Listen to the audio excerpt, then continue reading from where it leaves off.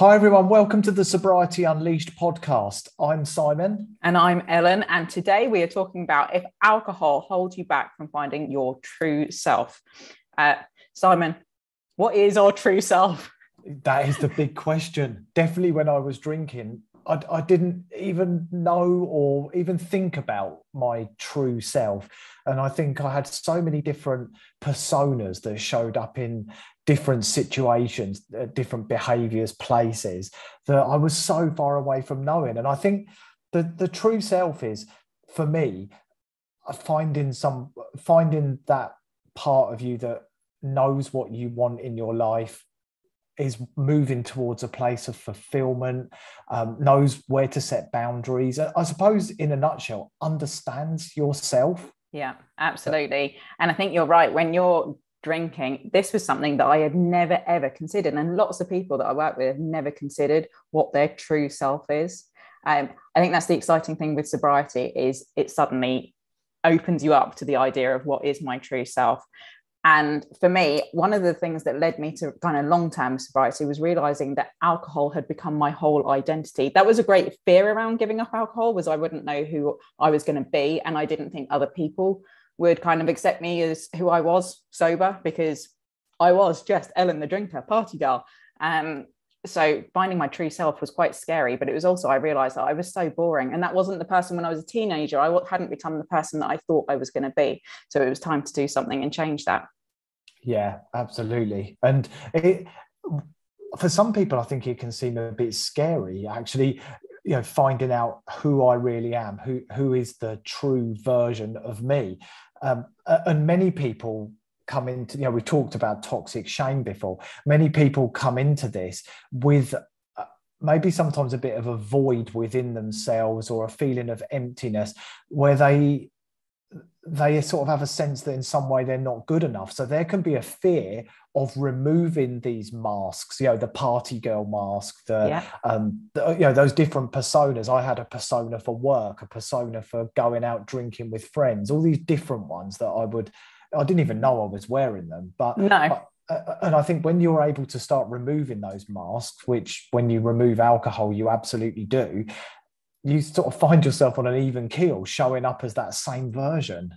Yeah, 100%. And you start showing up as somebody that is true to you. We talk about core values all the time, don't we? And this is really, if you are led by your core values in life, there is a sense of peace. And that, to me, finding my true self is somebody that I can be at peace with, in my own skin all the time, and identifying what are my core values and how do they lead me? What's the behavior that is linked to those core values? And if I'm behaving in that way, then great, I feel at peace with myself. No matter if the situation can be really hard, life can be really hard, but if I'm being led by those core values, and alcohol never let me do that. I don't know about you.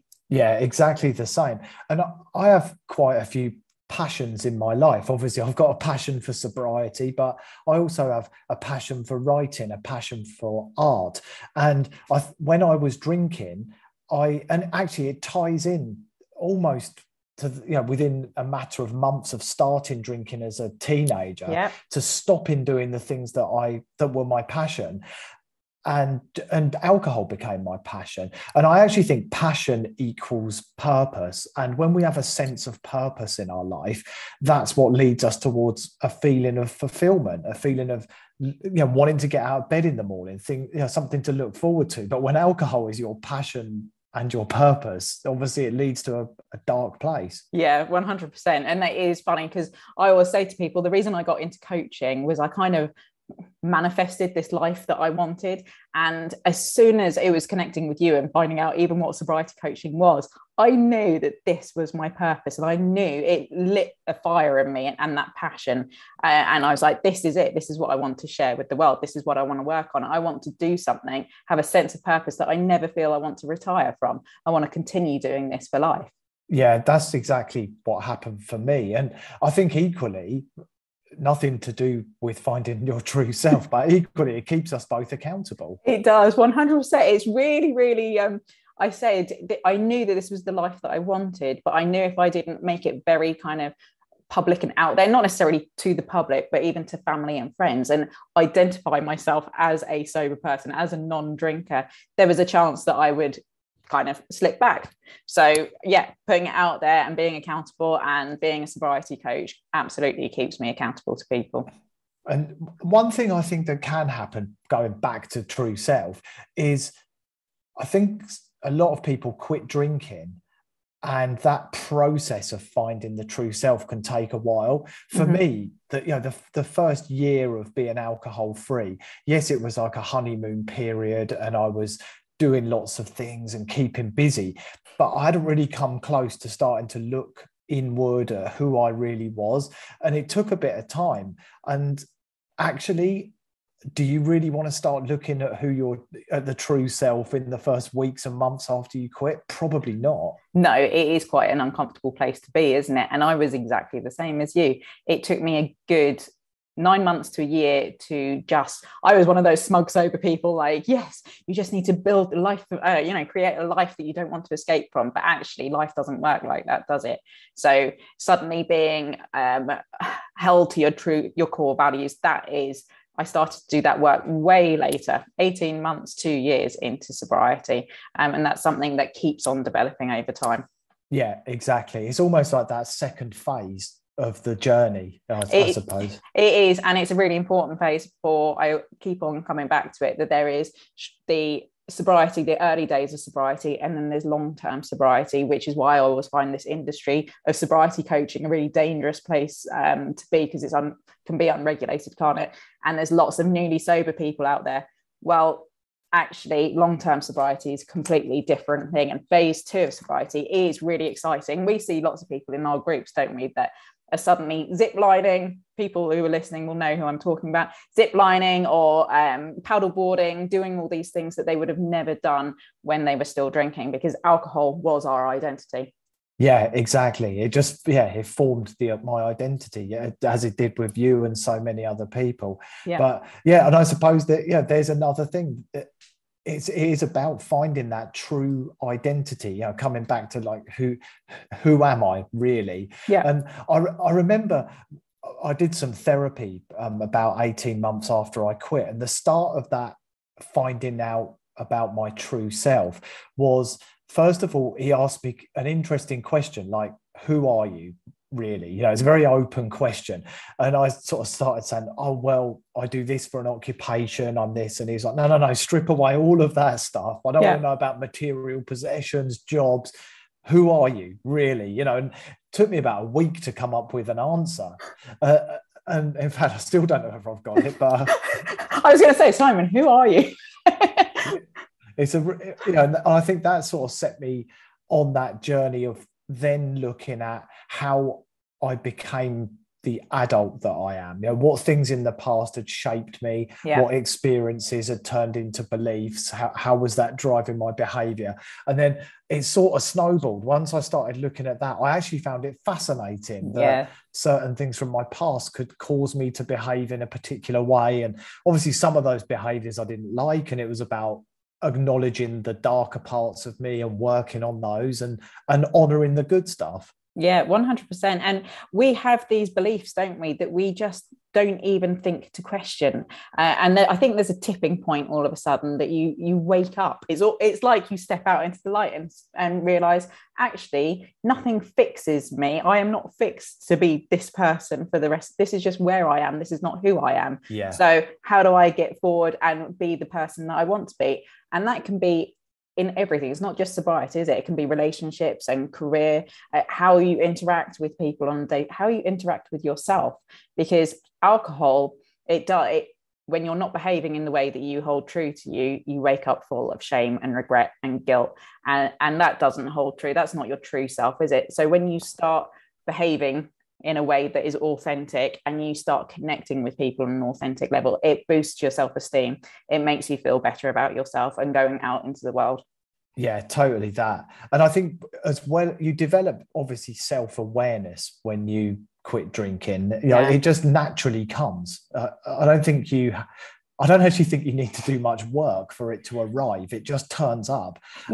And self-awareness obviously is like knowing how you feel in the moment, what emotions are with you, but also you develop the ability to self-reflect, where you're able to sort of almost critique your behavior and look back and say, actually, I felt like that, and that came from there. And this is why. What was, and really sort of, you start to ask yourself questions and assess all yourself. the time questioning. And this is something I always say to people. It's exciting. It's like, it's interesting to keep on questioning. Why did I react like that? What was the true reason? Was it just because so-and-so was late? Or how does that make me feel? And where does that come from? And who's told me that? And what experiences have I had to behave like that?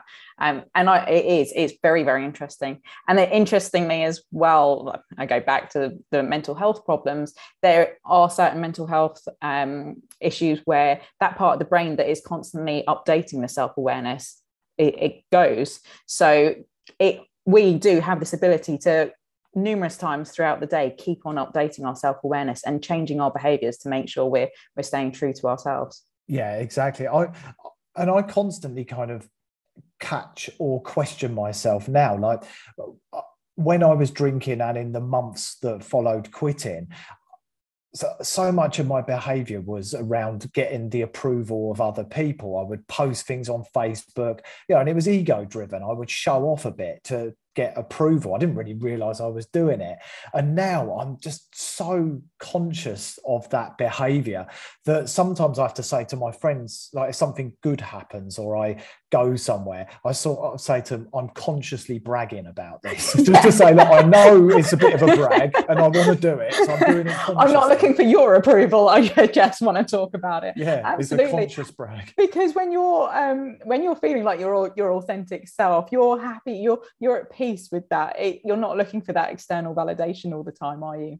No, exactly. So what are the ways that we can find our true self, Simon? I think one of the first things that helped me, as well as I mentioned about like looking at how you became the adult you are and what that sort of story of you looks like. And actually one of the things that really helped me was making a timeline of my life, all the major events that had happened, some things that to an outsider might seem fairly minor, but to me, they still seem very vivid and, have all the hallmarks of trauma. Yeah. That timeline really helped me answer that question around how I ended up the way I ended up. Yeah. And then it was, we've talked about it before, but getting my values down on a piece of paper, looking at how my values lined up with my life, where I wasn't honoring my values, which values were not being met. That really helped me. Journaling, that was such a big part of being able to sort of just reflect on my sort of feelings and emotions and what was coming up for me sort of day to day. So yeah, there are a couple of things that kind of got me on that path, and reading lots of books around, they weren't to do with quitting booze. They were about understanding the self and how to sort of do that work. What about you? Well, core values, I keep on going back to core values. There's such a huge thing. And they weren't only my core values. I started looking at the people who were around me and their core values and what attracted me to certain people and what turned me off other people. And when I'd removed the alcohol, it was really clear as day as to, what core values I really admired in certain people. And then starting to kind of have people that inspired me, or that I thought I really want to be around them. Why is it that I want to be around them? What is it that I really, I like? And realizing that nobody has anything particularly special. If people want to be honest, they just start out by being honest. It's kind of practice sometimes makes perfect. If it's not something that comes naturally, you can do these things just by starting to change slight tiny behaviors. But looking at people that I admired, working out what it was about them that I really liked and starting to behave like that. Yeah. And then I think you kind of just make a commitment to yourself. Like, I remember when somebody talked to me about integrity, and I didn't realize how often, and if you're listening or watching this live on YouTube, first of all, let us know that you're here. I can see a couple of comments already, and if you've got questions, ask away in the comments. But it was I hadn't even realized, like, ask yourself this question. That's what I was saying. Sorry, I got sidetracked. How often do you say you're going to do something and then not actually do it?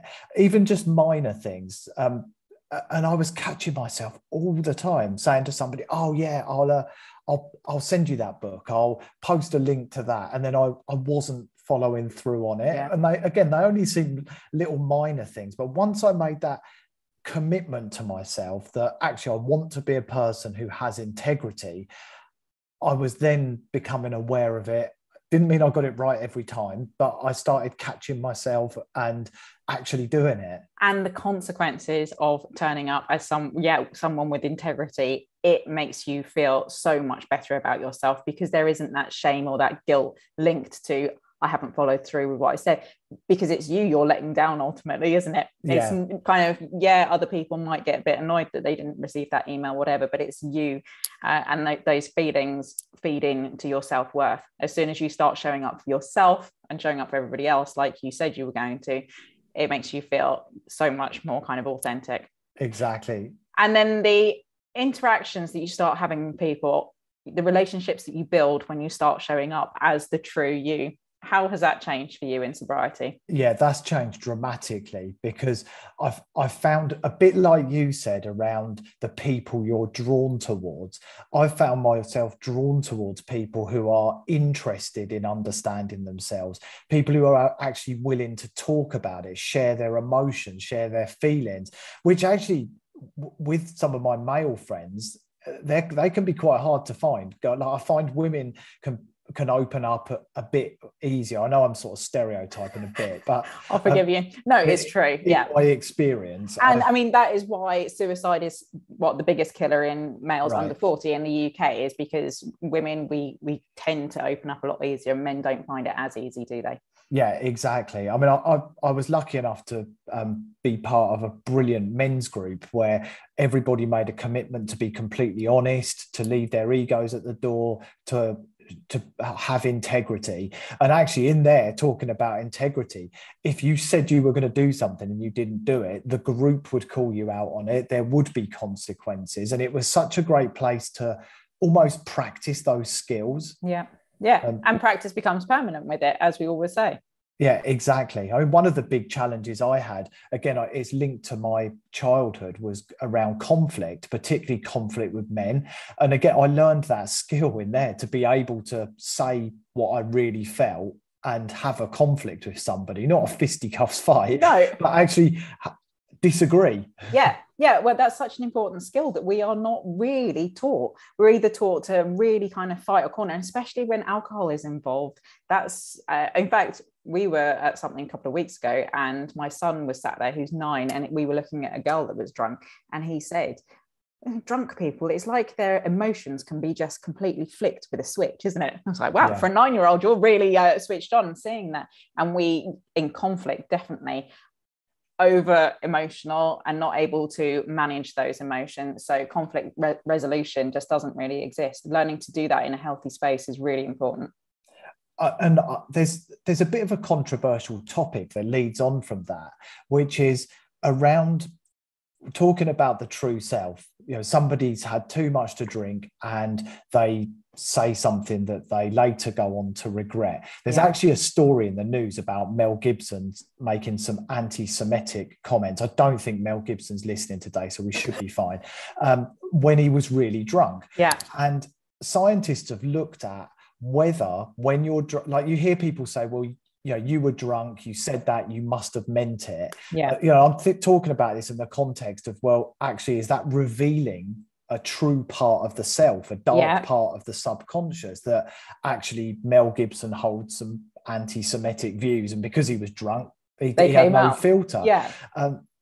And scientists have studied it, and there's conflicting thoughts about it. Some of them are very much, yeah, absolutely, that's what happens. There's no filter, you know, inhibitions are lowered, stuff comes out that normally when we're sober we just keep inside.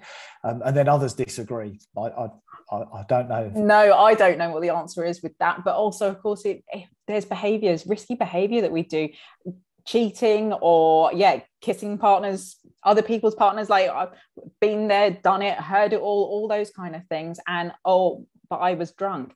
Is it an excuse? Definitely no. Like, if you don't want to behave in a way that you don't hold true to yourself, then don't drink. There is no, for me, that's a very clear-cut line.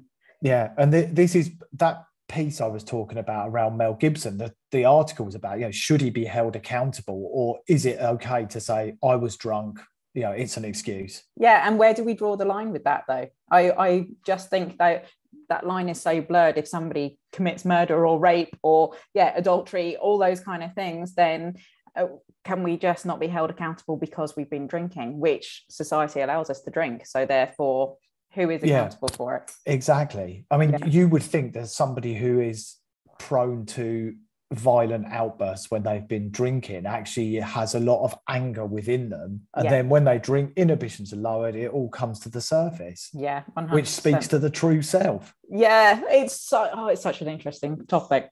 It really is. We haven't got many comments today for people. That's because Ashley is in Hawaii. She's our number one commenter on the podcast, isn't she? Right. Anyone else who's on, you're going to have to make up for it. So Linda's here. James is here, who says, well done for becoming your authentic selves. So I appreciate that. Thank you. If you're watching, we stream every week live on YouTube.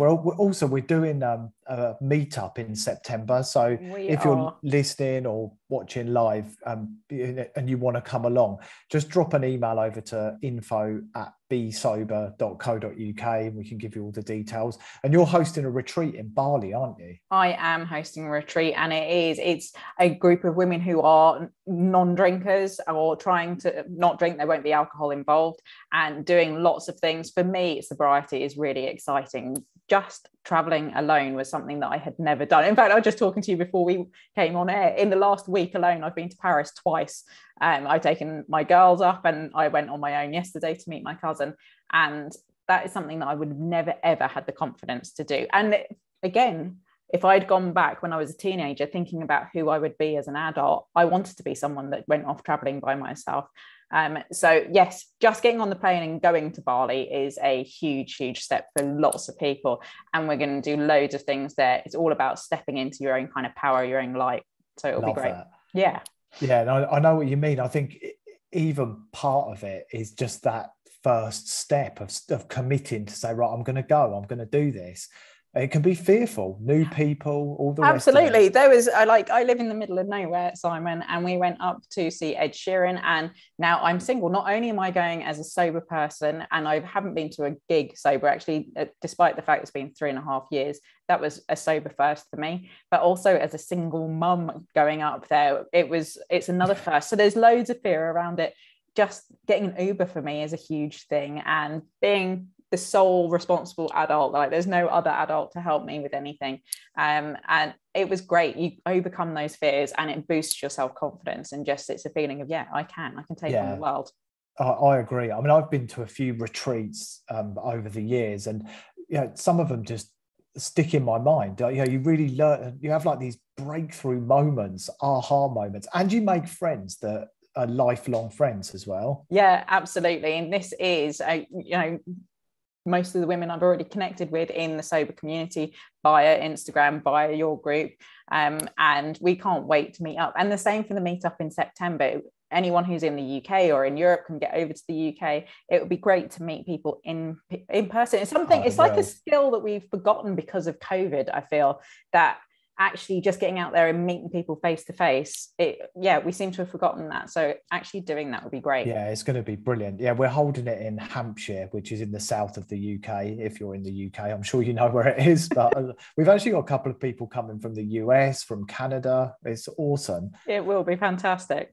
Who else? Shelton said this is a very interesting topic, and Selena's on as well. And Shelton said this is very true. Sobriety brings responsibility. It does. You have no excuses. You are showing up 100%. The interesting thing with that, I think, is that you can stop, and like we've just said, you can reflect on how you have responded to things. It might be that in the moment you haven't responded in a way that you wanted, but you can look in hindsight, right, what went on there, and going forward, how can I change that? I'm reading The Chimp Paradox at the moment. Anyone that hasn't read it, read it. It's fantastic. All about how we can respond in a better way with the rational human brain. Yeah, it's so easy for that other part, that chimp brain, to take over and quickly 100. we Yep. spiral into a bad place. Yeah, and I really, looking at my core values, like being rational and being level-headed is something that I hold very kind of true to myself, but alcohol didn't allow me to do that. I was kind of a hot-headed person who would react really quickly, and actually that's not somebody that I like to be around. I find that behavior quite threatening, and I don't like that energy, so I certainly didn't want to portray myself as someone like that. So taking a step back and every time saying, did I respond in a way that I am proud of, and if I didn't, what can I do to change it next time? Yeah, and similarly, I think a big discovery I had about myself was I firmly believed, and I think a lot of people nod their heads when I say this. I know you've touched on it before. I very much thought I was an extroverted person when I was drinking. You mentioned party girl, that was the kind, I mean, I wasn't a party girl, but I was out partying. A little bit. Yeah. And I definitely sort of gave off this extroverted vibe. But as the months went by without alcohol, I just found myself being drawn to quite quiet, introverted activities. Well, and you touched on like the ego and that external validation. I got a lot of that when Party Girl showed up. Oh, yeah. Party Girl's here, she's really great fun. And so you go, well, I used to seek that external validation. Now it's only my opinion that really matters. I think that's where peace comes from. That if you're coming from a place of integrity and with true to your core values, you don't feel the need to explain yourself to anybody else. They can have a different version of events, but you're at peace with how you behave. So yeah, it's completely different. I know a couple. I know you're on Instagram and I'm on Instagram, but I think for both of us, we can safely say it doesn't rule our life. But I know a few people who I think their self-worth becomes wrapped up in their social media. And I think a very good question to ask yourself around not just social media, any sort of behavior like you just described, going out partying, is like, how much of my self-worth depends upon this? If I don't go, is that going to impact my self-worth? And almost sort of, again, that comes back to self-awareness and self-reflection. Yeah. Is your self-worth getting wrapped up in external things? Yeah, in likes and comments. And it's a strange place. And I talk about it with people who spend hours and hours and hours a day on Instagram. And I'm like, really? I spend 10 minutes a day on it. It just is not important it's important to connect with other people, but as you say, it doesn't rule your life. But social media, and that's the worrying thing for kind of teenagers, isn't it, coming up, where they find value and validation.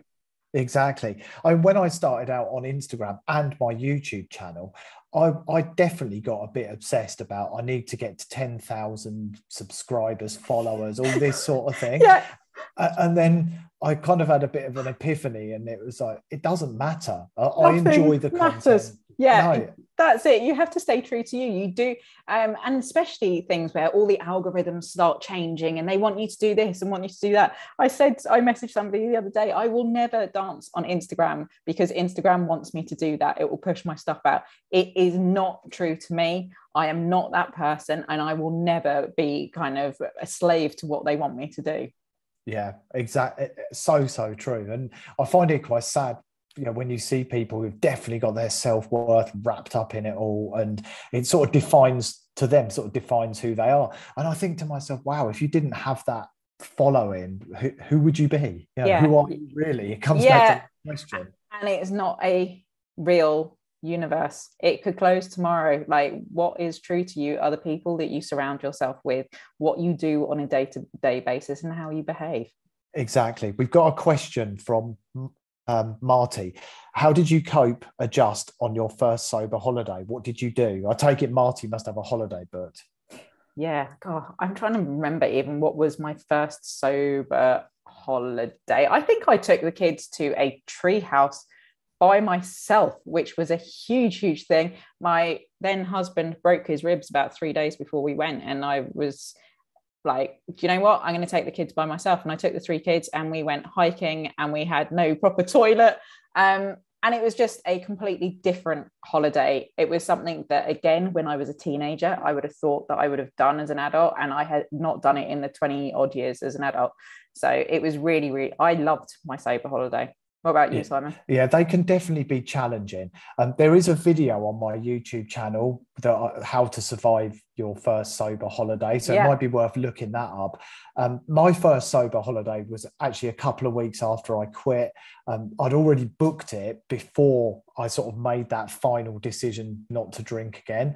And it was with my mum and my son, and we went to Mallorca, one of those two. And I treated it like a kind of sobriety boot camp. I thought this is a great opportunity to read sobriety books, quit lit, to get into my journal, to really spend some good quality time, as well as enjoying the holiday. Sort of while I was sat around the pool, I was just reading and learning.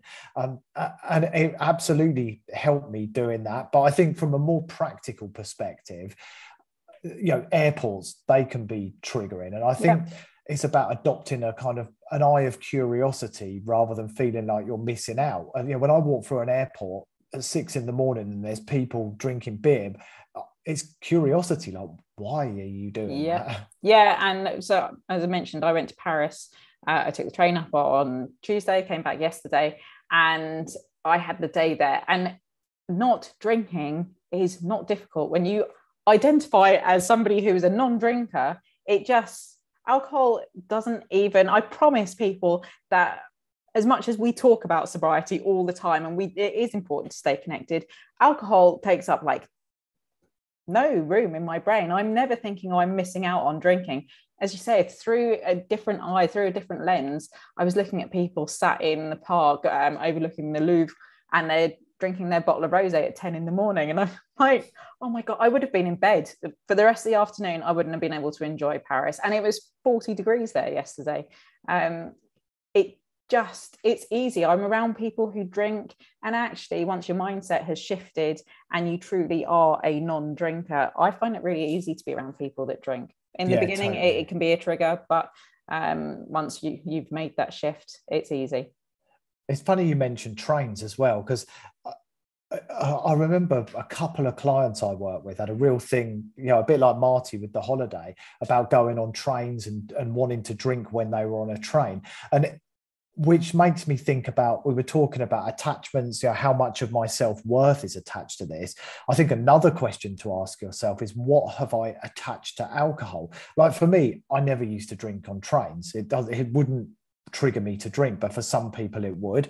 And I think, in respect of Marty and his holiday and anyone else looking at the bigger picture of not drinking, what have you attached alcohol to? And I think if you can get to that, you can start then really looking at the things that can be trigger points and doing some work around it. Yeah, 100%. What did you attach alcohol to? Everything. Everything. God, celebrating, stress, being a parent. Practically it was down the lake, at home. I was talking to a client about this the other day. It was that tipping point again. I don't know when it happened, that alcohol, first of all, was attached to a social thing, seeing friends, being out. When I was like 13, 14, it was, definitely that party scene. And then it was in the pub. And then all of a sudden it was just every night at home. It wasn't a social thing anymore. And it was easy to say I was a social drinker, but there was nothing social about my drinking in the end. I don't know when that happened. Yeah, that's exactly my sort of path as well. Although when I was about 15, I would pinch my dad's wine and take it to my bedroom and drink it on my own. So I think there was something going on around. I remember my parents used to put a bottle of cider in the freezer, and it would have those like flakes, almost like a slushy. And I remember being about 12 or 13 and glugging that in the kitchen on my own in secret. So there was always maybe a little issue there. And again, I never identified as an alcoholic. It had some kind of, it was like a magnet to me, really, I suppose. Yeah, well, I think it's an easy escape and easy. Well, we know all of this stuff. We've talked about it before, haven't we? Yeah. James said, I found that sobriety enhanced my self-discovery. Yeah, 100%. Self-discovery, self-worth, it boosts all of it. What's that phrase? Discovery, not recovery, is it? Or? Yeah, absolutely. I always think the first part is like recovery, isn't it? And then it steps into discovery. Yeah, that's true. There is that initial period, I think, where it's just, you're digging your heels in, you're just allowing yourself to get where you want to be. I And think then it's be kind, and then it is like, okay, now we can start to put ourselves back together, or put ourselves, it's not even back together sometimes, is it? It's just start to build ourselves anew. Yeah, totally that. And Ian said he's on day 9. Yay. With a little fist pump as well. Fist pump to you, Ian. Good for you, Ian. That's awesome. Keep listening to the podcast and come along to the meetup in September. I think that's a really good way. If you've got something in the diary and you're going to meet myself, Ellen, and other people from the community face to face, that will really help. It will be a motivator. Yeah, 100%. So yeah, just pop over an email through the website or reach out on one of the social media channels that we never go on. Okay. All right. We'll wrap up there. We'll be back again next week, won't we? For another live we will. Yeah. And we will see you all very soon. Bye. Thanks, everyone. Okay.